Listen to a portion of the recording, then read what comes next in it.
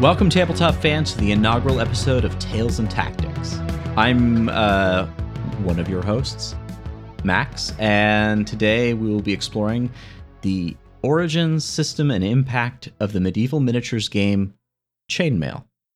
With me is my friend and co-host, Troy. Hey, good to meet you. Wherever you are. Wherever you are. I've already met Max, obviously. Yeah. Obviously. And our producer, Jay. Hey, how you doing? Stick around and we'll go through this rule set that laid the groundwork for fantasy gaming as we know it.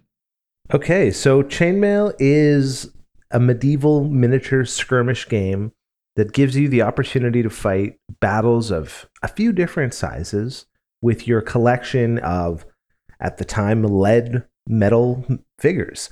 This is a really interesting game. It came in and changed the history of miniature wargaming, and in our episode we're going to make sure we give the background of this game, where it came from, the creators, Jeff Perrin and Gary Gygax, the community they were a part of. We'll get into the system as well as some of the elements and mechanics that made up this game, and we'll make sure to also cover its impact and some of what followed on from it before we give you a quick summary of Chainmail and what we thought of it. Yeah, and once we get through our sections, we'll go to the end and kind of set up what we might be doing going forward from here. Perfect. So at this point, I think we'll just go straight into the origins of Chainmail and its illustrious background of wargaming. So Chainmail was born out of a long tradition of miniature wargaming, which is, as most of us understand it, to be small figurines, usually made out of lead or pewter, and then later out of plastic, that are put onto a table of terrain, and then have certain rules about movement and engagement.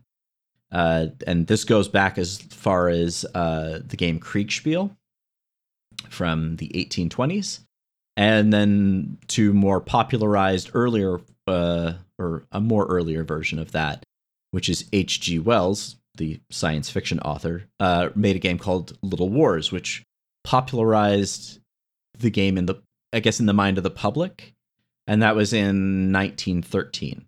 But then racing ahead, we end up coming to Lake Geneva, Wisconsin in the late 60s, and the bringing together of Jeff Perrin, who was a medieval weapons enthusiast, who was obviously connected to the wargaming scene through things like Jack Scrooby's Medieval Warfare, which was a growing part of that part of the hobby. Though it's interesting to say that because medieval warfare as a genre within wargaming was not yet as popular as, say, Napoleonics, or in America, Civil War gaming. And digressions aside, he meets up with Gary Gygax, and they both kind of collaborate on this game, which they end up calling Chainmail. They were both members of the International Federation of Wargamers, and so they were connected in through a lot of the same magazine, the hobby magazines that connected those. And they decided that they discovered there was a niche here that could be filled, and they decided to go ahead and make a product. So the combination of these two men's experience, Gygax's in this case being the experience of running wargames, especially at the Lake Geneva Wargames Convention, which of course would later become Gen Con. The first edition of Chainmails was published in 1971 and took a lot of influences from Tony Bath's Wargames. So I think it's important to lay down, and maybe, Troy, you can kind of flesh out that ostensibly wargaming of the pre-70s is a very British thing. That's right. Especially coming from H.G. Wells' Little Wars, it existed within the imagination of a section of British gamers.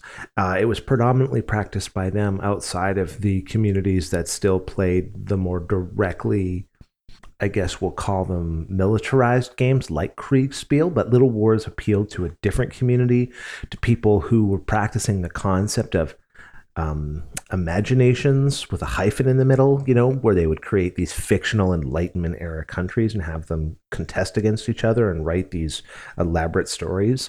So there was a lot of that was occurring in Britain. And it wasn't until we saw the rise of games like Chainmail in America that there was sort of a crossover. And that influence from Chainmail came back to Britain, and we'll discuss that later, but that definitely influenced products and games that were to come, down the line from there. Mm-hmm. Yeah, and I think notable about the scene that was happening in wargaming. So from what I was reading about within the American wargaming scene, predominantly most people in the 60s were playing games by companies like SPI and Avalon Hill. And those games are more abstract representations of warfare. Usually, I think you could call them more like a military board game. Yep, that makes sense to me. Yeah. I'm trying to think of a few examples of that. There were games that covered the Civil War, games that covered the Ancients period, and of course Napoleonics. Again, because these are American companies, you had a lot of stuff, specific to their own history. But at the very same time, you could go to Rome, you could go to Greece. There were all types of periods covered, and that's kind of part of the hex and counter era. Where that was the predominant wargaming medium, where over time that perhaps changed. Yeah, there's a popular Civil War game. I'm trying to remember. I think it's Gettysburg. Oh, okay. I think that's one of those kinds of games that I think that might be an Avalon Hill product. Right. Okay. So yeah, those sorts of games were probably the most popular. Mm-hmm. Probably because the accessibility to them, they all came in a box, they had rules, they were complicated, and some of them were intensely mathematically focused with lots of tables and different kinds of deductions. Some of them not using dice. I think some of them using dice. That's right. But there's a far more abstracted idea. And then this is sort of, I guess this is the popular American form of the game that was going on. And then a subset of that was drawing influence from the British war game, which used these sort of sculpted figures. Mm-hmm. And from what I understand, the high-level American wargamers kind of looked down on their abstract playing counterparts, or their model playing counterparts, and kind of saw them as grown men playing with toys. I understand. Yeah. And so within that little subculture, Gary and Jeff were doing their thing. And then they also had this notion that they were interested in fantasy elements, which come up in Chainmail, which we'll get into when we talk about the system itself. But so they were also a subset within that group that likely wasn't respected as much, probably because of the lack of respect that the group was getting from the broader community. It's like, well, we gotta be sensible. We gotta play with we're gonna play with little men, but we're gonna play with Napoleonic men. Yes, exactly. No, you could take us serious because it's real life, and then you have the guys playing with little metal dragons, and it's like, oh, we don't talk about them. Yeah, and likely in a lot of cases, those are like hand sculpted. Oh yeah, these are, or like by the hobbyists themselves. You know what I mean? Or reappropriated from like other model packs. I know that at the same time, Lord of the Rings was quite popular, and so some model companies, miniature companies, were the few that existed, were going out on a limb based on the popularity of other ones and producing fantasy figures. Oh, okay. I've seen some photos of like hobbits. I think of some dragons as well, but you know, some very strange looking Balrogs. the Tolkien, yeah, exactly. The Tolkien craze would be creeping up at this point, even though Lord of the Rings was published back in the 30s.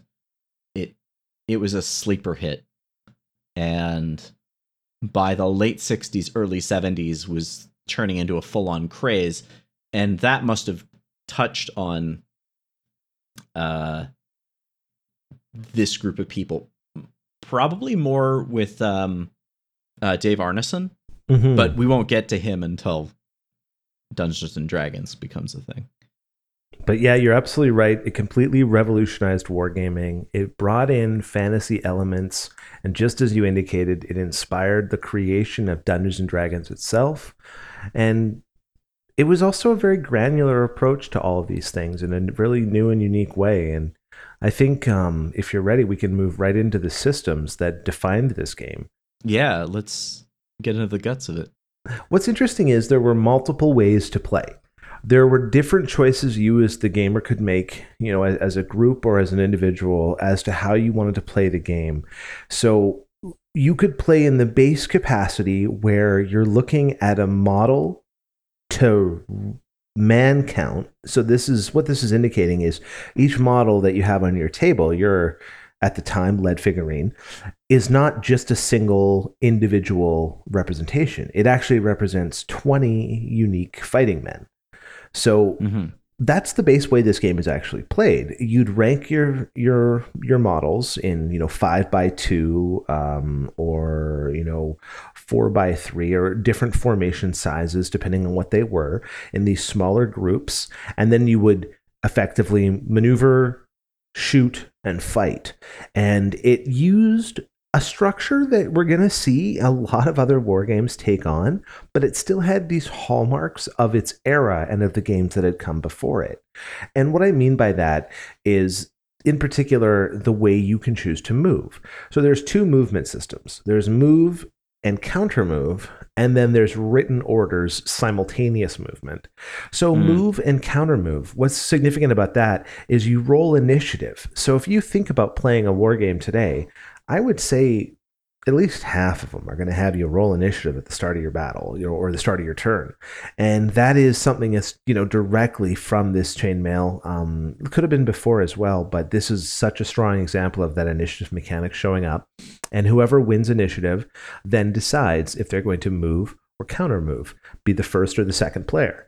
And once they've made that declaration, the phase begins, and then movement is off and away.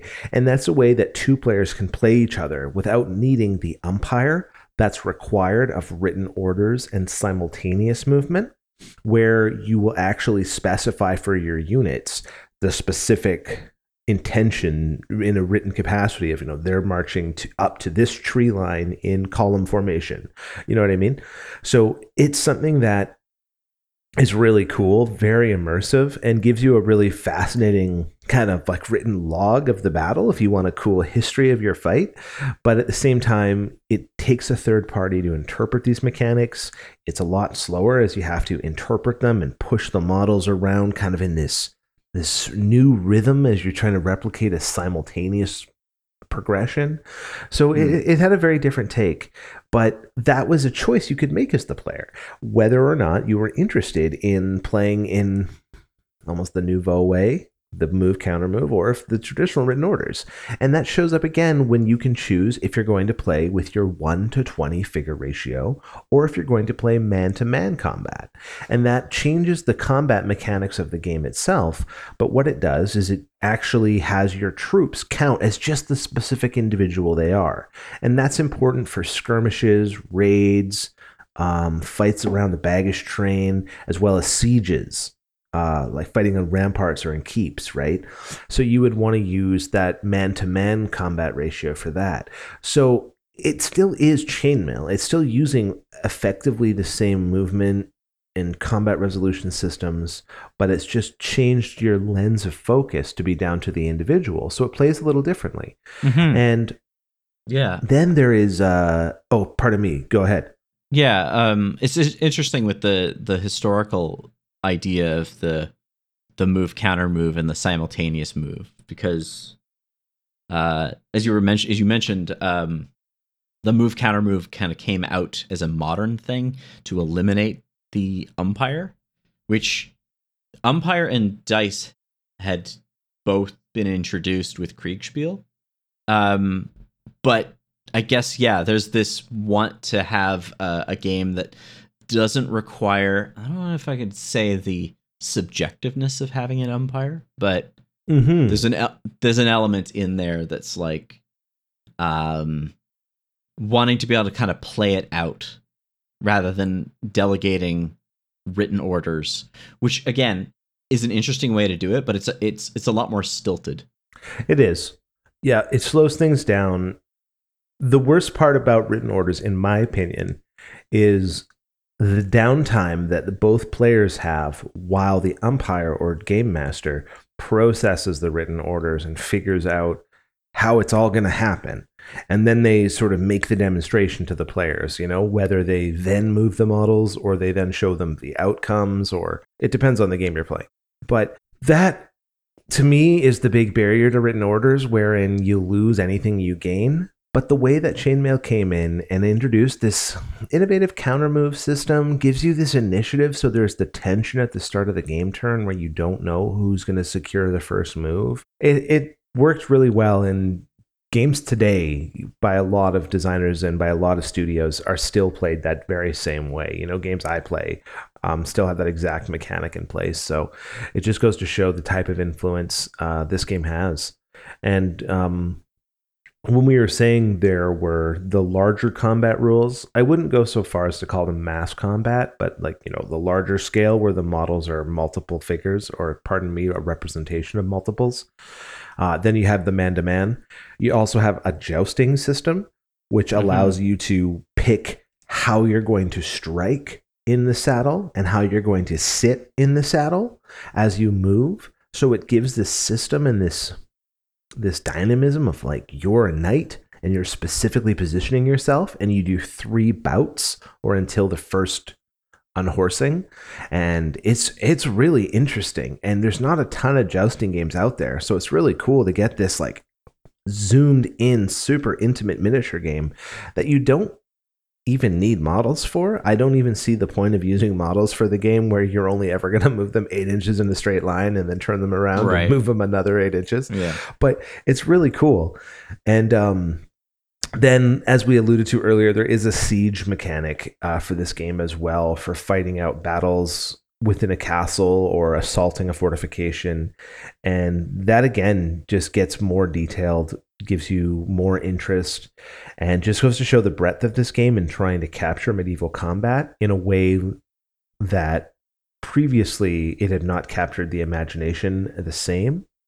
And then we have the whole fantasy element of this game. So there were heroes, wizards, there's magical powers, magical items, and then there is a wide variety of your classic fantasy archetypes. So you're going to have hobbits, dwarves, elves, goblins, orcs.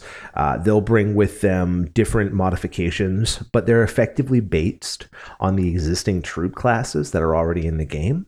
So it's not a complete departure from Chainmail. It's just a flavoring of it to capture definitely that era of fantasy, that Tolkien, that Moorcock, some of those themes and vibes.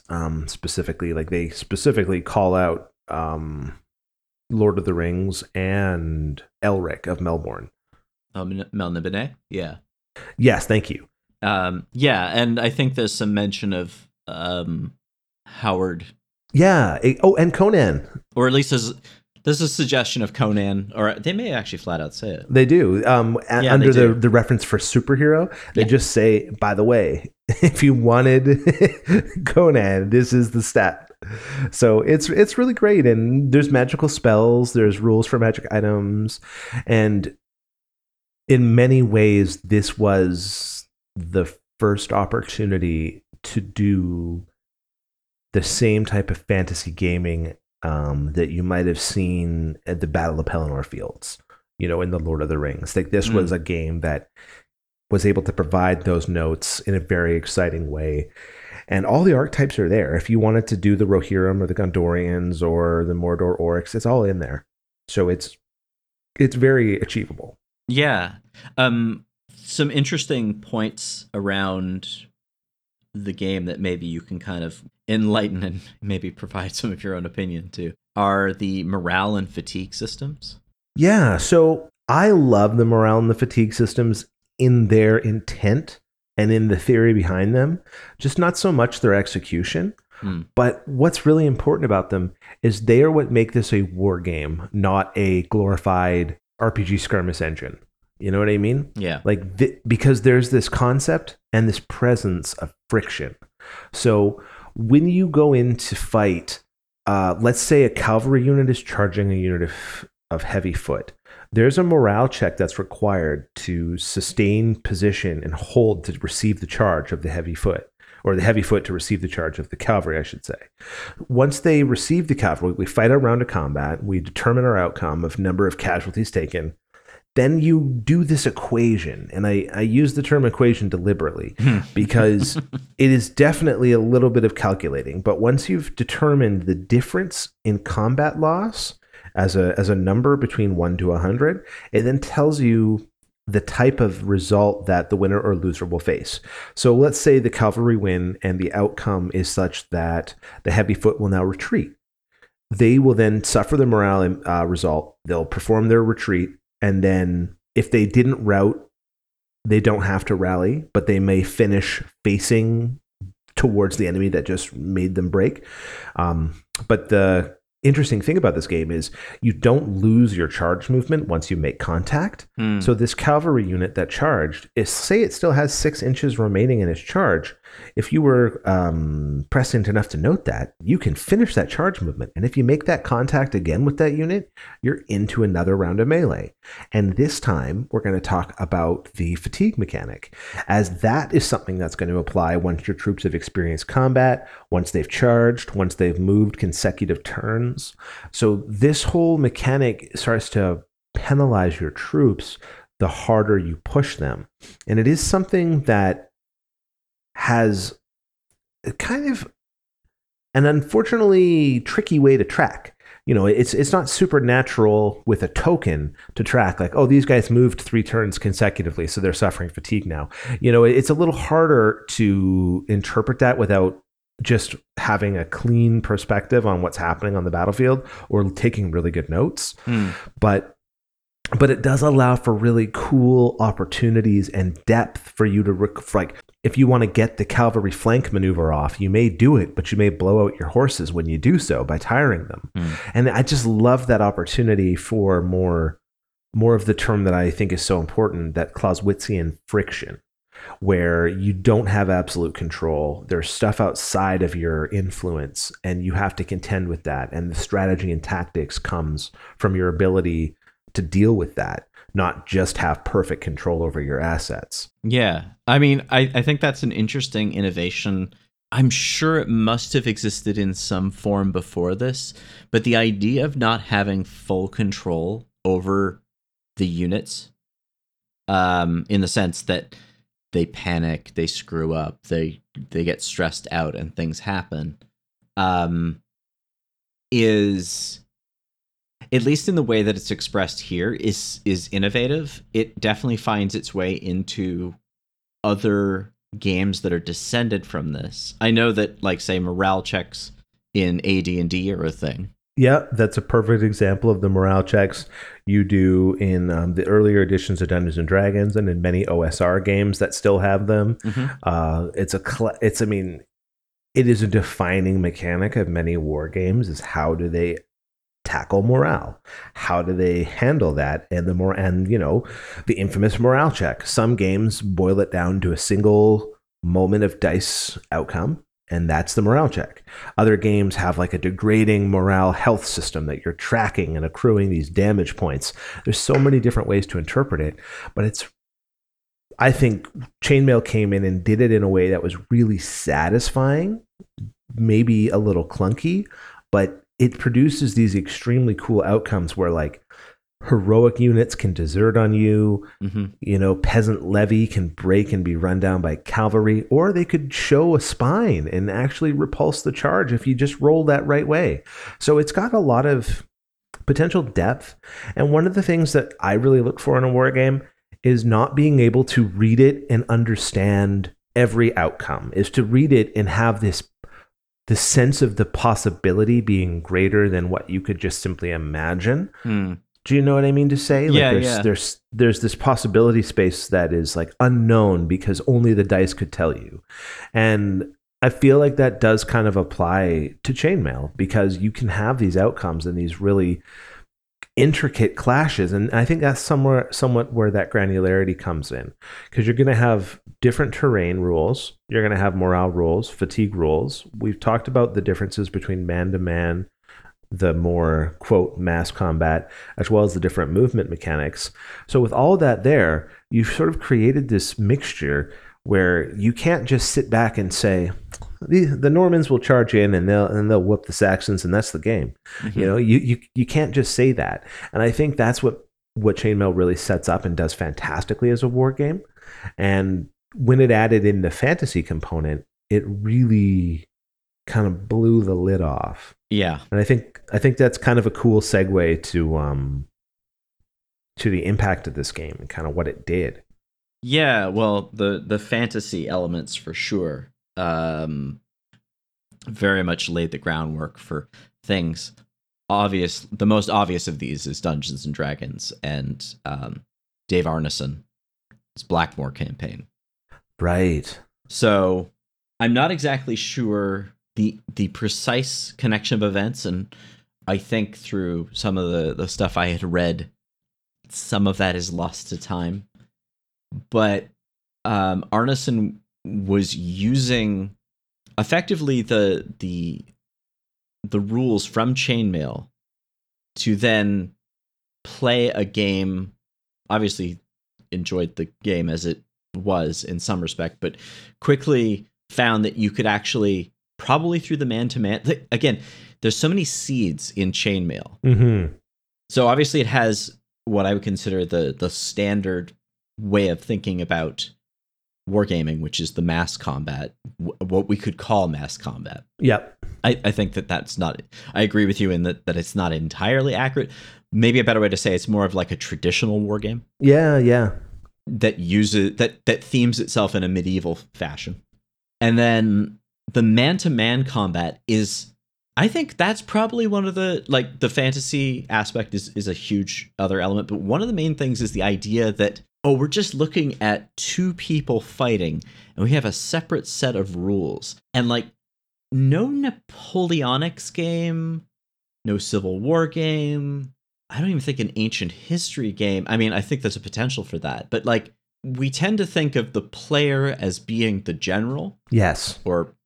And all of this sort of being an extrapolated version of the battle that's happening. And the idea to zoom in on two particular characters that are having a dramatic fight, and even to include rules for Conan-style characters in the fantasy aspect, because I think they're referred to as superheroes. That's right, yeah. Yeah. So mechanically, they are several men stacked upon each other, for lack of a better term. They are the worth of many men in the battlefield. And so when they hit equivalently to that. And I think they can be used. There are ways to play them in mass combat, which is essentially what I just described. But then in a man-to-man section, I mean, maybe you could explain the man-to-man rules in a bit more detail. How it works is the weapons are rated in different classes, and depending on your class of weapon, will sort of interpret its speed and maneuverability. It's almost its handling. So something like a lighter blade would be a lower number, while a heavier polearm would be a higher number. And once you reach a certain difference between the numbers, if you've got, for example, double or tripled by a higher number, that's how many additional strikes you can make with a lighter weapon. But the person with the heavier weapon is going to make the first strike. And if you're able to survive that, you can then make your follow-up strike. And depending on where you're confronting your opponent from, whether from the rear, from the flank, it's going to modify who goes first and who has advantage. So it is really quite intricate, and it does have sort of an exchange of blows sort of in nature. It's not like I run in and take a swing and you just take it. And then maybe on your turn you punch me back. It's no, in this capacity, like I hit you and then if you survive it, you're directly countering me. So it has this feel of a duel, of a fight. And I think that really captures that man-to-man skirmish element. And if you look at the wargaming market today, it's skirmish games. Like that's what people play for the most part. There are still big battle games, but they're played, because of the tradition of them, almost less than that people are seeking them out as new players, so to speak. So it's really cool that this game helped lay that groundwork, and the man-to-man combat is really interesting. The jousting is very similar in that way, in that it's also another man-to-man where you're sort of assigning your strikes and you're changing your position in the saddle, how you declare that. Yeah. So it's again in that capacity, but you're right, it definitely was setting up the more intimate perspective that we would go into with like Dungeons and Dragons, and the way that you would be controlling, instead of like a whole army, in the traditional scale, or instead of like a raiding party or a warband, you're all the way down to like a crew. You know what I mean? Yeah, and I think it suggests the next logical step, which is, what if we just all played one of those guys? Exactly. And there you get one of the really interesting breakthroughs, because one of the things that's challenging about a war game is when you have 30 people and you're trying to think about who is your POV within the 30 characters of your warband, you're invariably going to pick the leader because it gives you the most flexibility in command decisions and effectively verb choices as the player. But it cuts out a lot of viewpoints, a lot of perspectives that you could otherwise see. So it's really cool the way that the RPG came in and made every character playable, every perspective meaningful. It's not just like the captain or the general that you get to play as. And I think that was a bit of a revolution in itself. And also the way that fantasy elements kind of liberated people. You know what I mean? Yeah. It was definitely a game changer. Like, not in that the historical gaming is bad or has like these buckled down limits, because history is wild and there's so much open ground there. But I would say that it gave players this opportunity to think about what they could be and what they could experiment with in this crazy new way.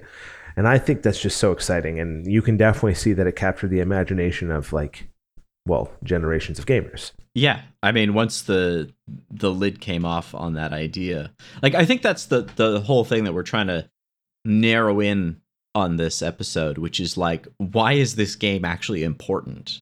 And it's because you a whole bunch of things just start springing out of the idea of not only bringing the combat level down to the individual, but also the idea of bringing in the fantasy element. So obviously Dungeons and Dragons, but also Warhammer Fantasy Battles. Yep. So a war game that has a more refined fantasy aspect.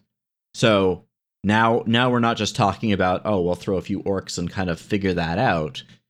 No, I have a whole faction of orcs or Skaven or elves, and they have their own unique traits and units that are against all these other, groups. That isn't present here, but you can absolutely make that logical jump. Yeah, absolutely you can. You can see where this is going if you know anything about where fantasy gaming went, and then you go back and look at this, you can easily see the projection that's going to happen. And I think that's what's so exciting about Chainmail. I mean, what's almost too bad is that Chainmail isn't the one that we think about. We always think about D&D.